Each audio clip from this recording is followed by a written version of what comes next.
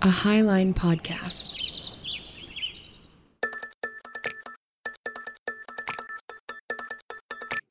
This is Ravel, a roundtable show about the complexity of faith in the age of information.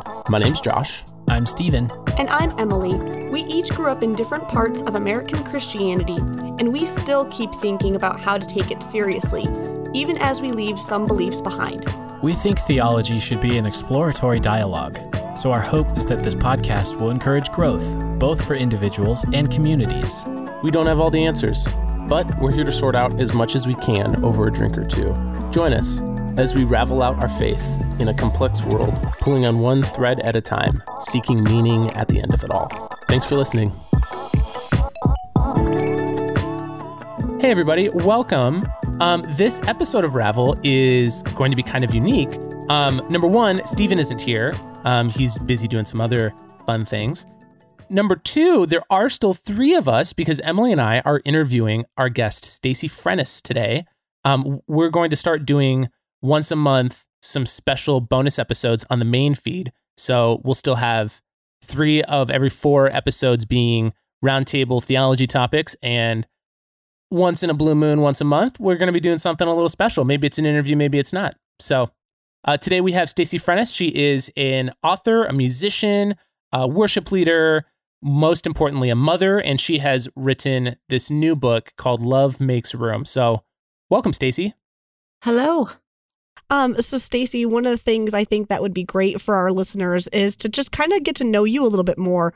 Maybe share a little bit about yourself and what compelled you to write this book before I get into the deep questions that I have. Right. So I'm, as Josh mentioned, I'm a songwriter, a musician. I've been writing music and playing music all of my life. Most of it has been in faith spaces, in churches and conferences and retreats, that kind of thing. I grew up as a Christian kid. I really met Jesus in a very personal way when I was 13 years old. And so I, grew up as a teenager going to church, pretty conservative, evangelical churches all my life. Went to a conservative Christian Bible college, met my high school sweetheart at church and married him, had 2 kids, and continued really making a career out of speaking and singing, and eventually writing a couple of books. The first book I wrote was a book on creativity and just kind of how to nurture a creative life, which seemed to fall very much in step with my life's calling as a musician and songwriter.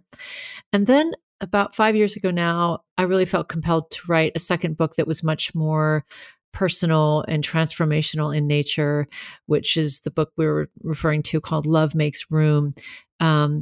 It was a book about a real huge shift in my own thinking and faith, and just kind of around a really big family event that happened with us. And so I wrote the book and have been kind of, continuing in my path of just spiritual growing and continuing to write music and play music, but also very passionate about this topic that affected our family's life so deeply.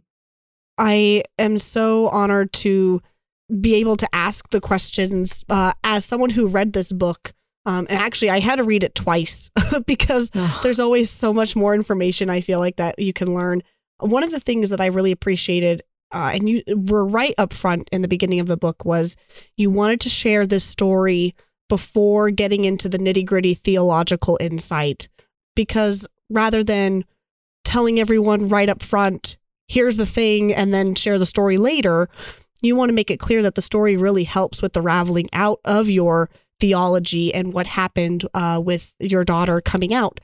What would you say to people who are experiencing a situation like this, where maybe a loved one or a friend has come out and they don't quite know how to handle it? What would be some advice that you would share for individuals who are in the same situation? Yeah. And let me, if you don't mind, I'll just backpedal a tiny bit and tell a little bit of that story. Oh, absolutely. Yeah, just so your listeners kind of have a context for it.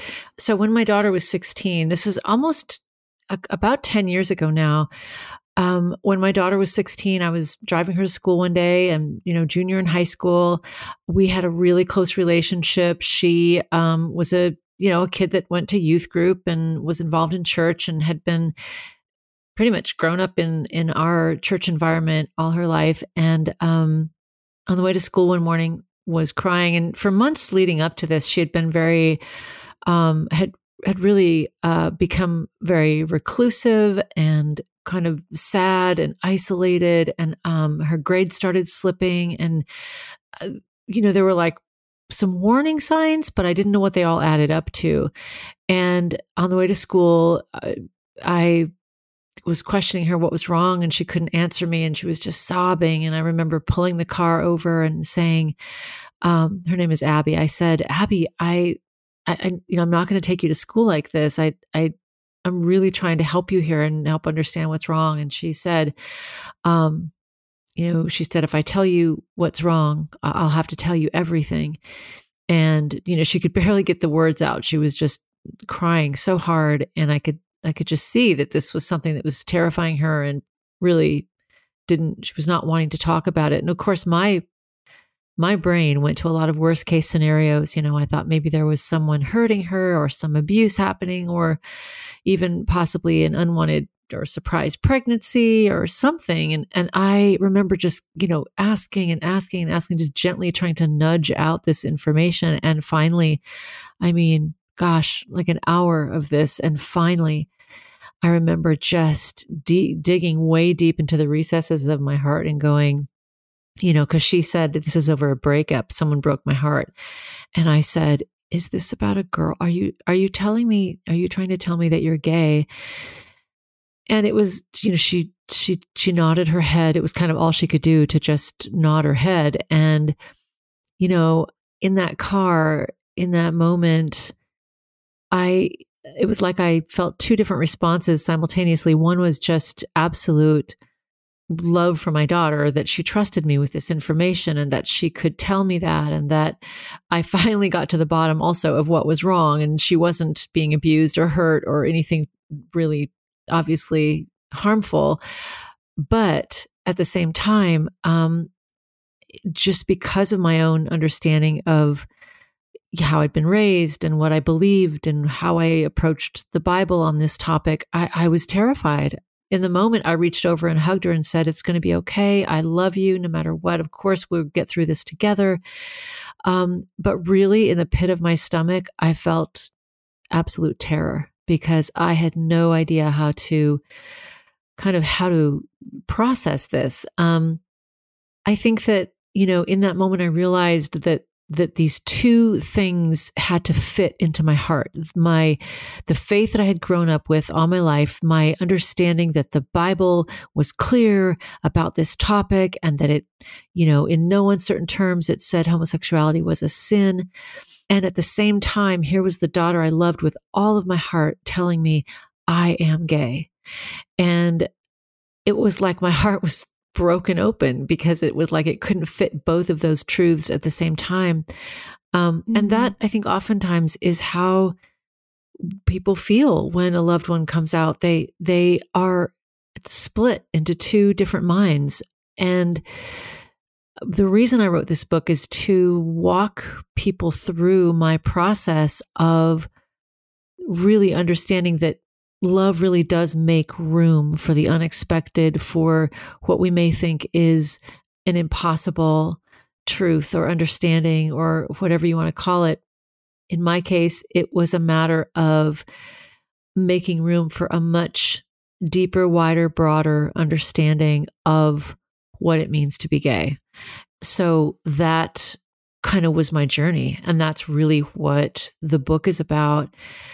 I think, at the time, I didn't know where to turn. I didn't know who to talk to. I didn't have books available to me. My circle of friends and my circle of contacts were all church folks, people that I had networked with and grown up with and been in Bible studies with and worship teams and all of that. Like, that was my culture.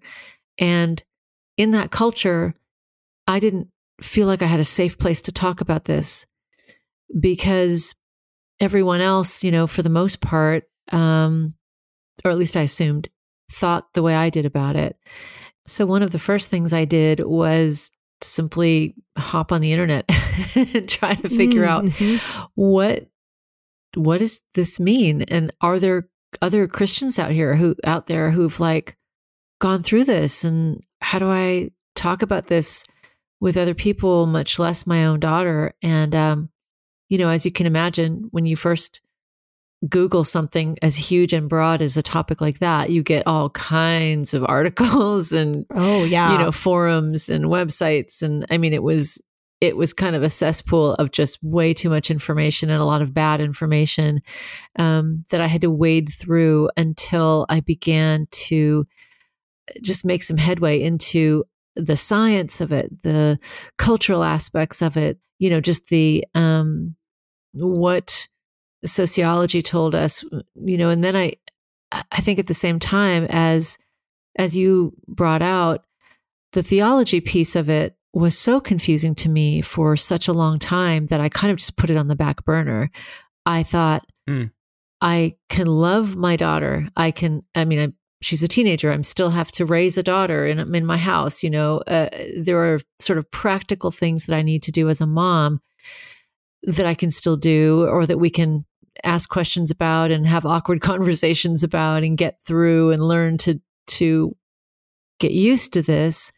But the theology part of things for me was kind of the last wrestling match, if you will, that I did with my own really deeply rooted, I'd say, biases and belief systems and even cultural kind of norms and that kind of thing around the topic.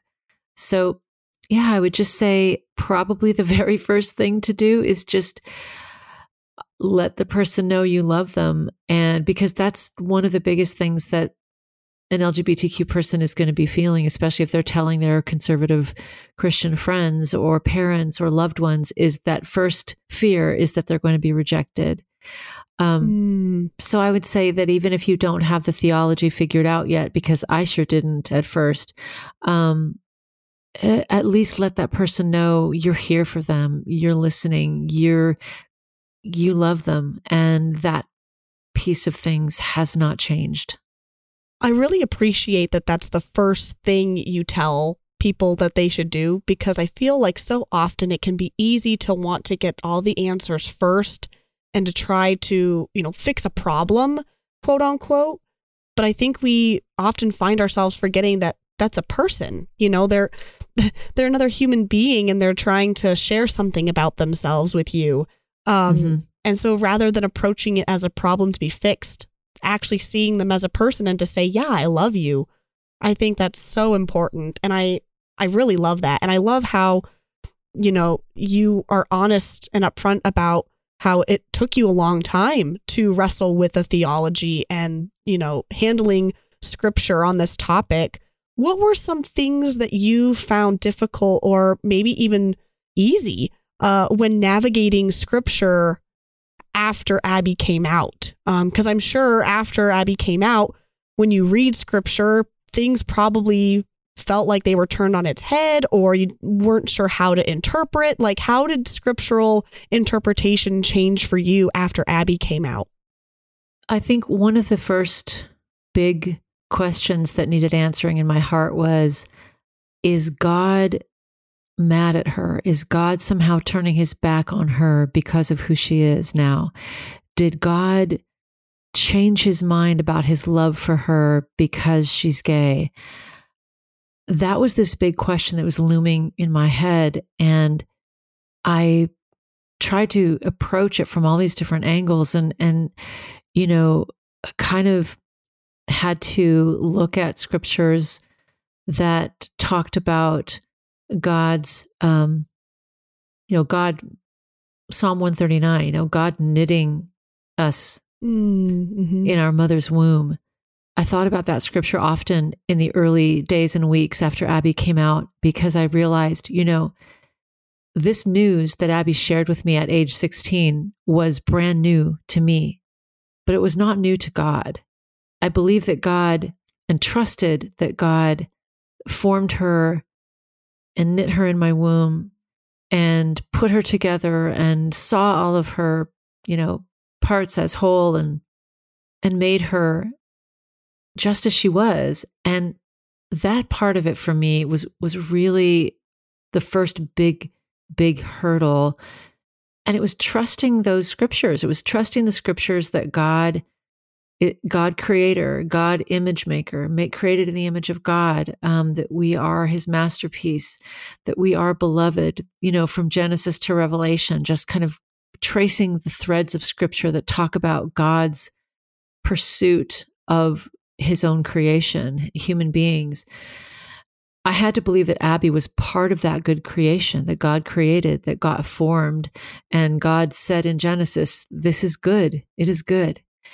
And coming to that understanding was a big part of it for me, because once I accepted that God saw her as good, that she wasn't somehow, because see, the thinking that I was kind of fighting against was that she's broken somehow, that she's that something's wrong with her because she's attracted to people of the same sex, that somehow something got wired wrong or something. Was it something I did? Was it something that happened when I was pregnant? Was it something that was in some sort of genetic, coding? I was trying to figure those things out on that premise that something was wrong or broken about her. And it was really only after and this is the beauty of being a mother of a child who comes out, is that this human being like no other, and in the days and months after Abby came out, guess what? She was the same person as before Abby came out to me. It's like, I knew this child in and out. I knew what her strengths and weaknesses were. I knew that she loved puppies. I knew that she was scared of heights. I knew that she was athletic. I knew that I knew all those things about her. And though none of those essential things about Abby changed after she came out to us. And logic told me, this is the same child. I just didn't know a month ago or a day ago that she was gay, that she was attracted to people of the same sex.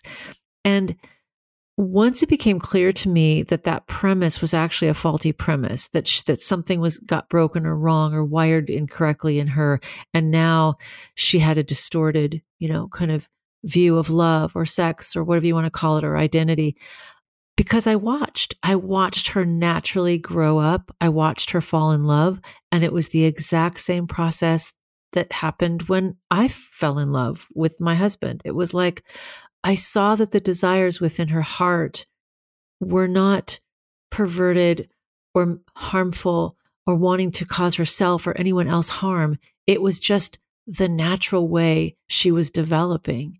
And that allowed me to then trust that God had not made a mistake, that God did not see Abby's sexual identity as some kind of willful disobedience, that in fact it was who she was. It was, to the extent that people are left-handed or have red hair, Abby was attracted to people of the same sex. I began to see it in such a different way. And I would say that, identity and belovedness was at the core of what changed my heart.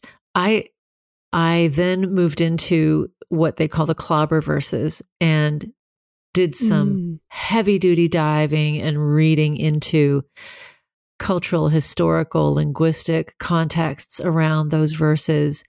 And I honestly, we don't have, time to go into the really detailed kinds of things I was looking into. But as I've heard other mothers say, other Christian moms of LGBTQ kids, nobody searches those scriptures like the mother of a gay child. Because as I just told you, my terror was that she was going to be eternally separated from God. And so I went into my study of scripture with this fierce determination to discover what God thought about this whole thing, And I really was quite amazingly surprised at and saddened at how often those clobber verses about homosexuality have been misinterpreted and weaponized against the LGBTQ community for decades. And it was through the help of lots of resources that I arrived at some of these conclusions, particularly in the area of, because most of us aren't Greek and Hebrew Bible scholars, but we rely and lean into the knowledge and learning of others who've done a lot of work in this area, which is what I did. Mm-hmm. One thing that I'm really struck by in your answers so far is in our past, now forbidden interview that does not exist, I feel like you focused a lot on the theme of grief as a parent going through this like cognitive dissonance, which I think is really interesting. And what I'm struck by now is this theme of fear on your part. Like, not only was Abby obviously afraid in ways that she probably couldn't put into words at the time, but you also were afraid. I think that's really interesting. Like, you bringing up the fear of your daughter being eternally consciously tormented. And I'm curious if there are other aspects in that situation that brought up that like guttural response of fear for you. Sure. There was fear of being rejected by my community. There was fear of Abby leaving her faith altogether and separating from our family and finding her friends and new family in the LGBTQ community and shutting the door forever on us and on her own faith background. There was the fear of losing my vocation. I was a speaker and singer and worship leader in evangelical churches. And as I was moving toward this more inclusive, broader understanding of who my daughter was, and I was becoming more vocal about it, I could see people not being comfortable with that. And in turn, I also could see, and there were very tangible ramifications of, my job kind of changing, doors closing, being uninvited from spaces where they felt my views were not aligning with their church doctrine. And those were, that was a very real fear. As it turns out, it ended up coming to pass. Losing my community, that was also a fear that ended up pretty much in many ways coming true.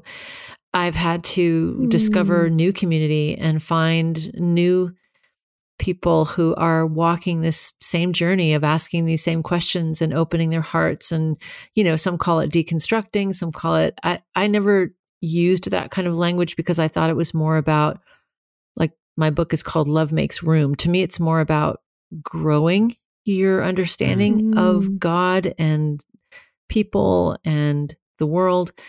So, but it's definitely been something that not a lot of people in my, I guess, former life, if you will, haven't wanted to walk along there with me. They've just been either very quiet or they've been vocally opposed to what I've been saying and kind of putting out there. Mm-hmm. When Josh was asking that question in the forbidden interview that we don't speak of anymore, when you had talked about grief, one of the things that did strike me was grief as a whole in this entire process. There's one part in your book where you talk about you guys are getting ready to move and you find your box that has your wedding dress in it. And you pulled it down and you're wondering, is Abby ever going to wear this? Like, what does her future look like as an individual who, is attracted to the same sex as her? Like, there was the grief of not knowing, the loss of what her potential future could be. There was the loss of community. But I feel like you gained so much also. There was one part in your book I really loved, is the chapter titled The BLTs. Where you're trying to remember the acronyms, and finally the letters just BLT came across. And I think for people who are having such a difficult time with change, and this was a change for sure, you were able to find joy, in the midst of learning more about Abby and more about the LGBTQ community and learning more about your faith with Abby coming out. You were able to make room for joy. What have been some things that have sparked joy for you in the midst of all of this? Well, another story I talk about in the book is, really being determined to kind of bridge the gap between what I saw as the LGBTQ community and, our family and faith community. And I was determined not to lose Abby to this kind of chasm of the unknown. I didn't know what, in my day, there was a lot of just really negative kind of connotation around the gay community. And I just didn't know what kind of friends she was hanging out with, what they did, where they hung out, what they were involved in. I didn't know. And so I thought, well, the only way to find out is to cross that bridge and to take baby steps toward knowing, whether it be asking her questions about her friends. And I mean, I've had just like so many cringy, awkward conversations with her where, I can remember early on asking her about the way some people dress and why there's this sort of sometimes androgynous look among some of her lesbian friends and why, like questions that just, I'm sure she was, I don't even have to guess. I know for a fact she would roll her eyes and just be like, Mom, seriously, are you really asking me that? And honestly, it would oftentimes those question and answers would just dissolve into both of us laughing because it's like I was determined to find out more about what it was like to be gay. And at the same time, I knew I was asking super awkward questions that I would never get away with asking of just, your average stranger, right? But so one time, my daughter is also a singer-songwriter, and there was one time where she was going to be playing an open mic night at like a bar type situation. She was only 19 at the time, but they were letting her play in this one venue. And she said, do you want to come hear me, Mom? And I said, sure. And it was one of my kind of efforts to get more involved in her life and just kind of be among her friends. And what I didn't realize until the last minute is that the venue that she had invited me to was largely a lesbian bar. And so as I walked in, I can't even tell you like how I felt like there had to be this spotlight on me, just, my demeanor, the way I dressed. I'm sure everything about me just screamed, hetero Christian mom coming through. And yet I took my seat at a table with her friends and I listened to them chat and talk, and I listened to my daughter sing. And, that evening was so full of so many really beautiful moments that taught me so much about how we put labels on people we don't understand. And we think that just by slapping a label on a group of people, we've got them figured out. And nothing could be further from the truth. As I sat and listened to these young women talking about their jobs or their schools, situation, or their parents or their relationships, or just all the normal things that young people talk about, it just was this huge revelation that came to me like, oh, these are just people. These are the same kinds of people as if I were sitting among a mixed group of, men and women who were, heterosexual, and all of the same topics came up, all of the same fears and joys and funny things. And it's been moments like that where I've realized just how far from the truth my original thinking was about the LGBTQ community. And also just within our family. I mean, you mentioned the BLTs. I mean, my husband is someone who he was a little bit dyslexic, and he could not, for the life of him, he could not get LGBTQ correct in the right sequence over and over and over whenever he tried to talk about it. So it just became the family joke that he would blurt out, you know what I mean, the BLTs. And it just kind of stuck. So all of a sudden her friends became the BLTs, and stuff like that. Like if you can give yourself permission to laugh at your own awkwardness, at your own lack of understanding. And it was her giving us grace and us giving her grace. And I think that, I think it's Brené Brown that says, you can't hate someone up close. And and I would say this to any of your listeners, if you don't have friends who are somewhere in that LGBTQ, BLT mashup there, if you don't have friends that are different than you in that realm, I would ask, why not? Is it because you're avoiding them? Is it because you're afraid? Is it because you don't think you have anything in common? Is it because you're judging them? Is it because, what is it? Because the thing I've discovered is that, 100% people are people. And there are so many more things about us that are alike than are different. So as someone who has not read your book, I plan to. I would love to. I'm really curious if you, what kind of theological language you use in your book. Do you or not engage with, the discourse of, sin concept? And, well, whichever answer you go with, I'm curious, how you use theological language in your book overall. Right. Someone whose work really helped me in this area was Matthew Vines.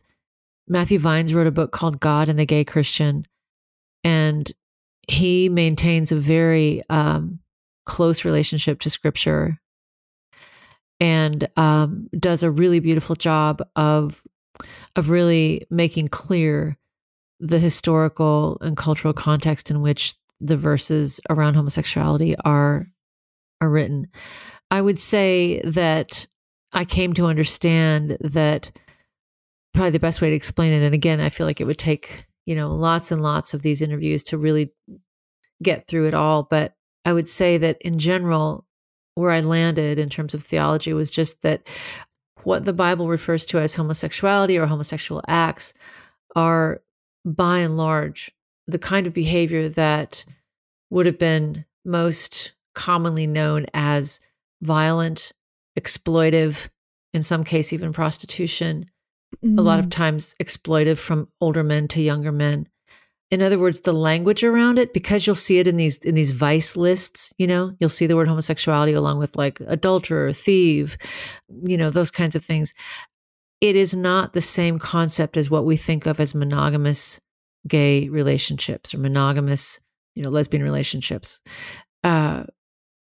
So that was a really big game changer for me in terms of just seeing what, and just also just doing a really deep dive into the understanding of how we have, if you want to say, evolved from our understanding of slavery or women's role in the church, any number of things for which there are obviously verses that you could clobber, folks with, and that the church used for decades against people groups. I now see that as very similar to how these 7 verses around homosexuality have been very grossly misinterpreted and have been used to isolate and demean and really vilify an entire people group. So I still hold to a fairly, close. I don't want to get into inerrancy and all that kind of stuff as far as Scripture goes. The rabbit hole. Yeah, but I would say I have been that in some ways the homosexuality topic for me was a Pandora's box in the sense that it opened up a really broader understanding of Scripture and how we use Scripture and what is Scripture for. And, how, for example, I really grew up with the understanding that Scripture was like this very specific how-to manual that you go to find specific answers for your life. And I no longer, for the most part, think that's the case.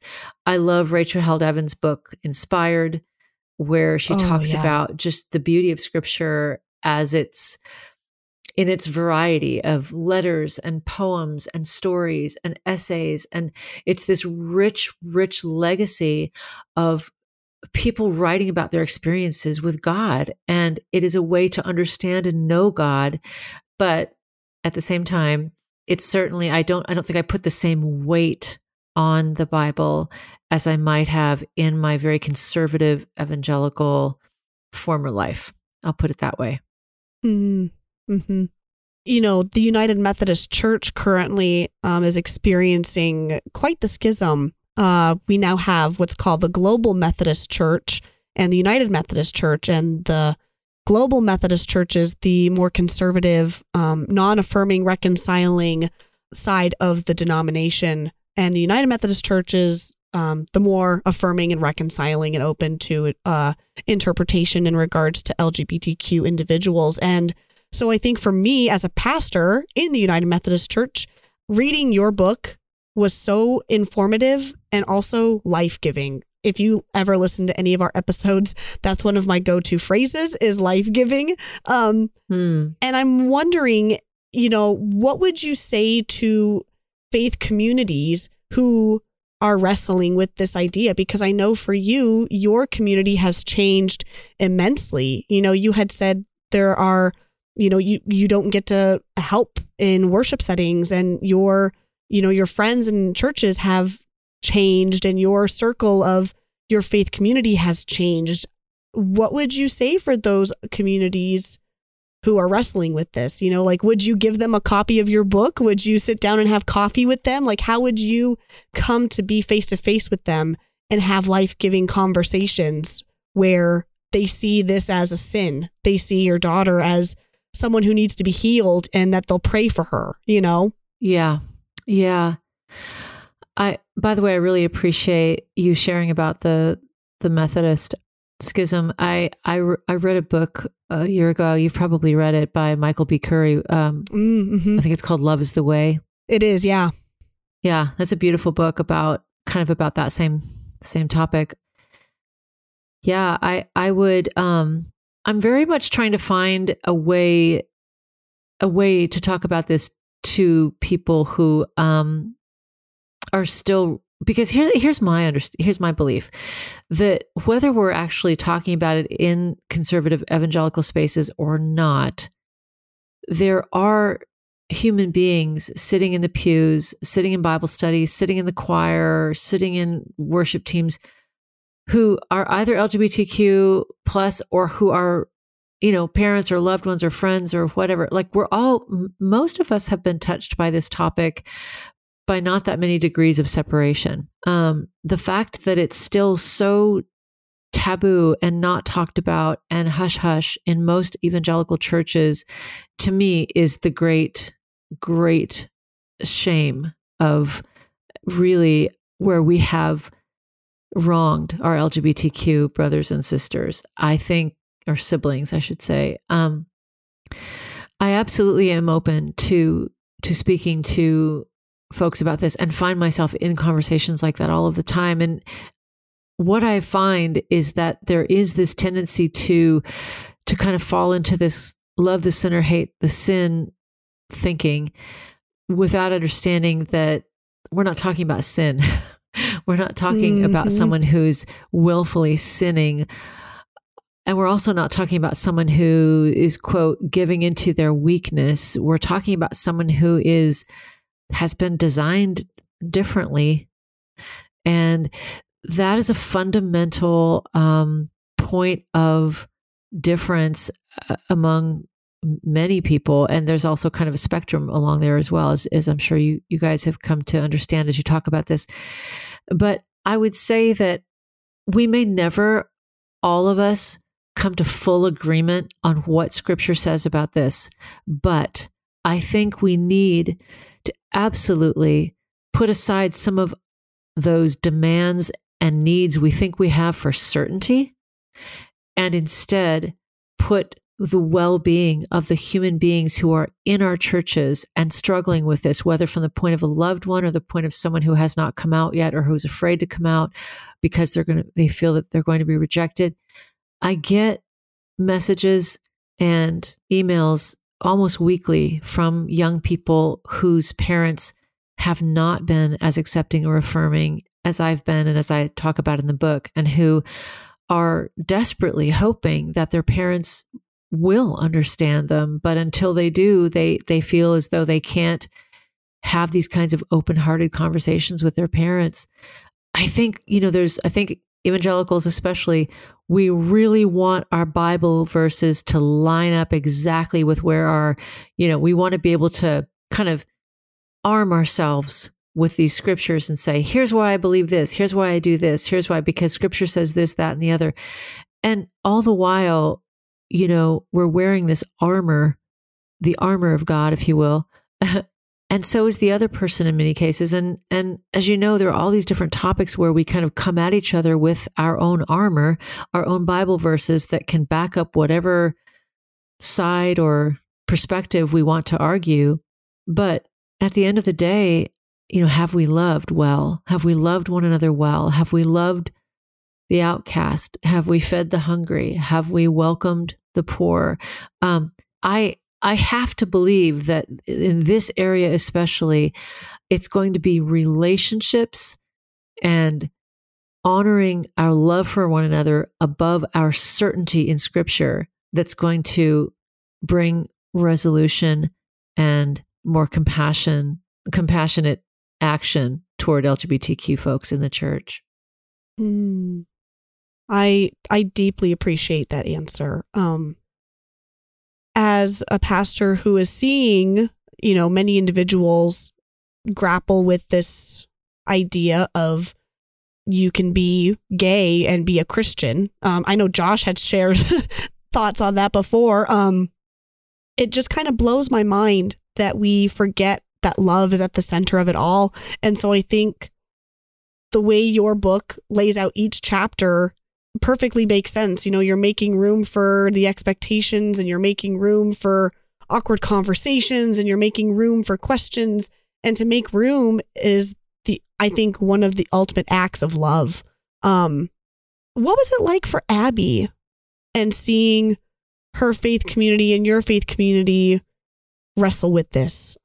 There's one part in your story, I actually cried reading it, where you were invited to sing at an event and you got that phone call, and someone had shared in an email a blog that you wrote about Abby, and they were asking you to no longer participate in that event because of your views on homosexuality, and Abby not wanting to go to church. And how did that make you feel? Yeah, that's been a really tough aspect of this, is that, your community as a Christian, many times it's the people you go to church with. It's the people that show up and pray or bring casseroles when somebody dies, or when somebody gets hurt, or when you just, it's the people that rally to help you and to show you the love of Jesus that become your community and the people you lean on. And this was an area where I instinctively knew, and then later found out, in real time, that people don't rally for this one. People don't come around and say, we're with you. We're walking with you on this. We're asking these questions with you. We're willing to open our hearts and read different books outside of our denomination about this to better understand what your journey is, to better understand your child. There's just this real wall that comes up that kind of is like, well, we can't condone the sin, or, well, you just have to love them, but you can't love the lifestyle. I mean, I would get those kind of comments all the time and just realize, oh, well, that's really not helpful to a mother raising a gay child. And as far as Abby goes, I think once she was out, there was a brief time when we thought maybe we could try and make a difference in our own local church. We could maybe, like, she was and is very gifted musically.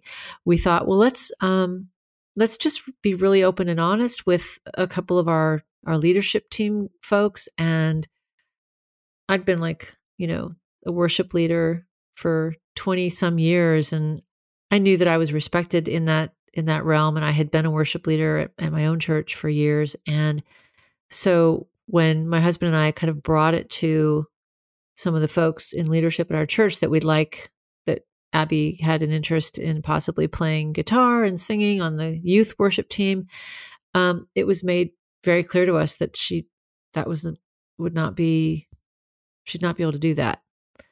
And, I think it was conversations like that where we realized that, the people we're standing next to in our church, they would not say the same prayers for our daughter as they would for their own child. They would not want the same kind of flourishing and using their gifts and becoming a whole person that they're meant to be.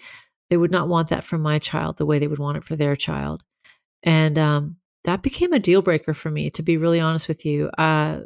We stopped going to our home church, and it was a home church for many years, and we really haven't landed anywhere. Well, especially since COVID, we kind of been doing online church, but we just haven't found a home church again since all of this happened, because of that, of just not, of wanting to make sure that wherever we go next time, we're with people that value human lives, over their own interpretation of Scripture. And that became a difficult point of hurt and grief. We're still grieving it. We're still grieving the loss of community and a lot of church connections, But like you said too, there's so much to be gained when you do continue to ask questions and grow and refuse to stay in a mindset that is obviously not going to serve. In this case, it wasn't loving, the mindset that I grew up with around this topic. So, it's difficult, but at the same time, there's good in it too. Mm-hmm. Stacey, I really like the way that you've worded how Abby's coming out to you felt like a disruption to you, and you felt like that the implications of that situation would most likely come true, and in many ways they did, whether it was your church community or your belief shifting. I'm curious if there have been other examples where a similar disruption has turned into an opportunity for your faith to expand, maybe in a similar way, maybe in a smaller way. And I'm also curious, after going through that or multiple situations, how can we help see ourselves or help show other people that these disruptions, what feel like disruptions in the moment, can be opportunities for an expansive faith, even if we don't see it that way at the time? Yeah. Those are great questions. They're very thought-provoking. And I can definitely tell you that opening my heart up to the LGBTQ community and the whole topic as a whole definitely softened and opened my heart to other marginalized groups that I may have maybe given lip service to saying, yes, I see that they're marginalized, or yes, I understand that they're struggling. But I think it is just, and I think anyone who, whether you experience a death or whether you experienced any kind of radical change of how you see your future and the future that you begin walking in, having to let go of old expectations is kind of is an opportunity to grow and to see God in bigger ways. I've done some reading of Richard Rohr, and he talks about how in God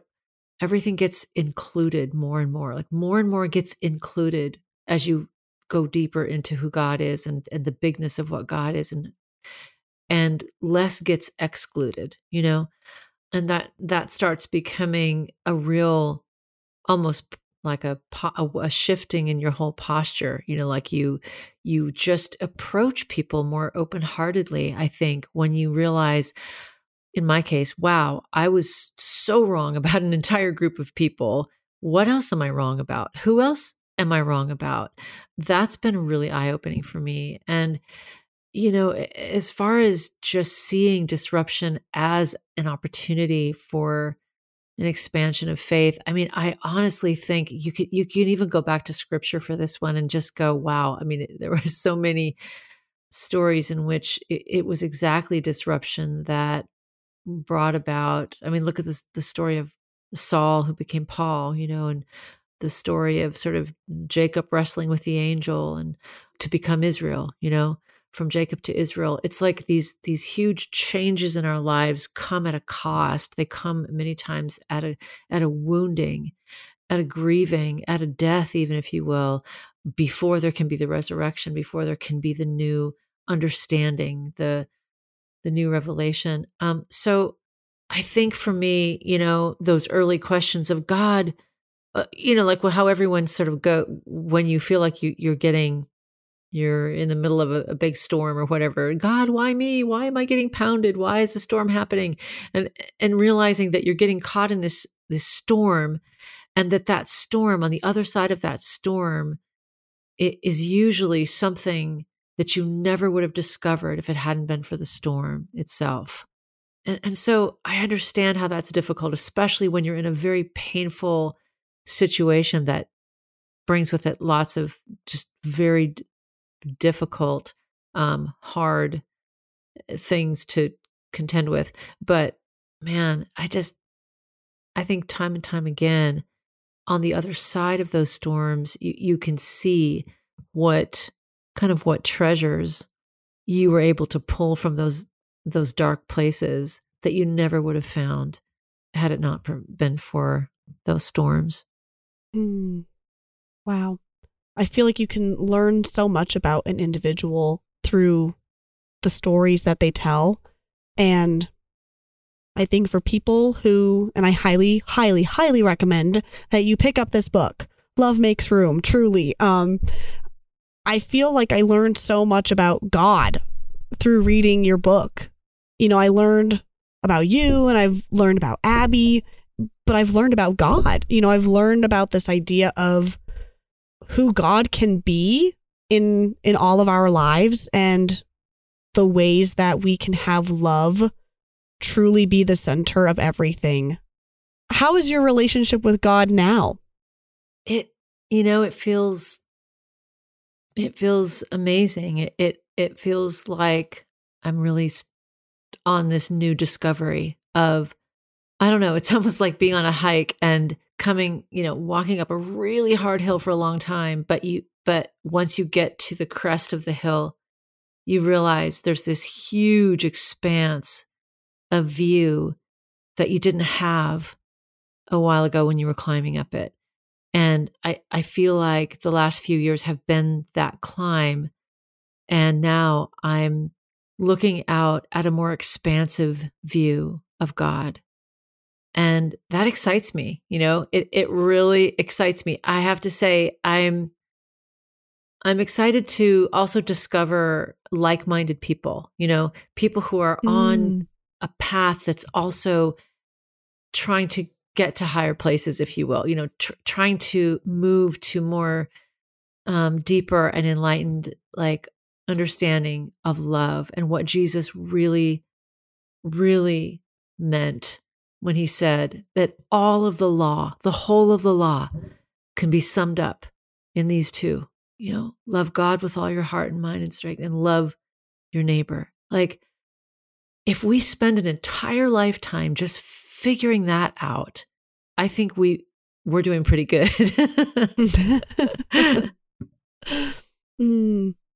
Josh, were there any questions that you had before we wrap things up?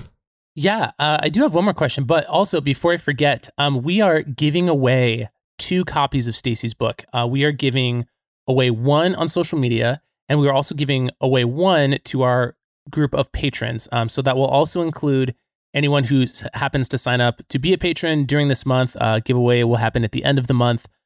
So if you are interested in getting a free copy of Stacy's book, keep an eye out for that. We'll put some links in the show notes for the social media giveaways, if that's you. Stacy, I would love to hear your favorite way. Maybe you're giving a shout out to an unsung hero way of supporting either an LGBTQ organization or supporting an LGBTQ person. Oh, that's great. I think that there's a really deep sense of need among the LGBTQ community and they wouldn't, not everyone would voice this, and I'm not saying it's not saying it in a condescending way, but I'm saying that we don't understand the power that we have as just people who love LGBTQ people, whether you've got a friend or a child, or if you know someone in your life who is either in the process of coming out or is out, just being an ally to them, letting, and the way to do that is, as I'm about to explain, it can be something as simple as just posting something on social media that shows that you're standing with them, that you see them, that, for example, if you're watching as a lot of this anti-LGBTQ legislation is getting passed in all these different states, and that bothers you and you feel that it's hurting, people who are in the LGBTQ community, just saying something simple on Twitter or on Facebook as a sign of solidarity or support for the LGBTQ community, it goes a long way. I mean, it always amazes me that just saying one or two things a week on my social media, in support of just LGBTQ folks, it's like I get messages all the time like, thank you for saying that, thank you for being, a lot of Christians don't say that, thank you for being an ally, you don't know how much that means to me. So don't underestimate the power of your own kindness and your own voice and your own, even if it's just a small quiet show of support for someone who's LGBTQ. And also just like what I was saying earlier about how sometimes the most important thing you can say is just, I love you, I accept you, I hear you, I see you, what's it like to be you? In other words, embrace the person before your need to embrace certainty around the theology about that person, I would say, have been kind of the two rules of thumb that I really try to follow. Well, Stacey, thank you so much for being here. It was a pleasure to get to talk to you twice, even if our listeners are only going to hear it once. And I'm looking forward to reading your book. So thanks for being here. Oh, well, thank you so much for having me. This has been such a joy. And like I said, I highly recommend that you pick up this book, Love Makes Room, and Other Things I Learned When My Daughter Came Out. And also check out Stacey's music and check out Stacey's other works and just love her and love on her work and show support for someone who has been spreading God's love in so many ways. For me personally, it has been such a joy being able to ask you questions and to have this resource to share with my parishioners and those I come into contact with. Thank you so much, Stacey. Thank you. Thank you. Oh, I love that, Emily. Thank you. Thank you so much. Emily, we usually wrap up our shows. Oh, Josh, were you going to say something? Well, I was just going to say, Emily, do you have a word for us or a benediction to close out? I do. It actually comes from her book. It's actually like one of the last things that she says. And I think it's just a great way to capture everything that this entire process has been about. There was a glow in the room that night, like grace, hovering over and around and between us. Grace softening the edges of our pain, healing our wounds, and stirring our hope. It was one of those rare and holy times when a sense of peace and acceptance of things as they were flooded through me. The painful memories of the past and anxious what-ifs of tomorrow hung suspended in time as I felt only gratitude. My prayer is that we have that same sense of peace and gratitude as we continue to dive deeper into our faith and our understanding of God and God at work in the world.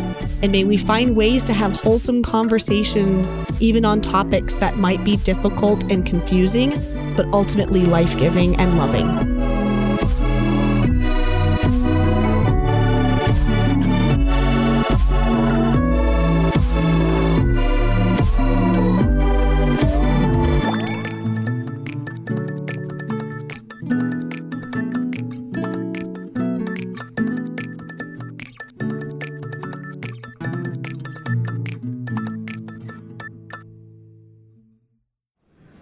Highline Media Network.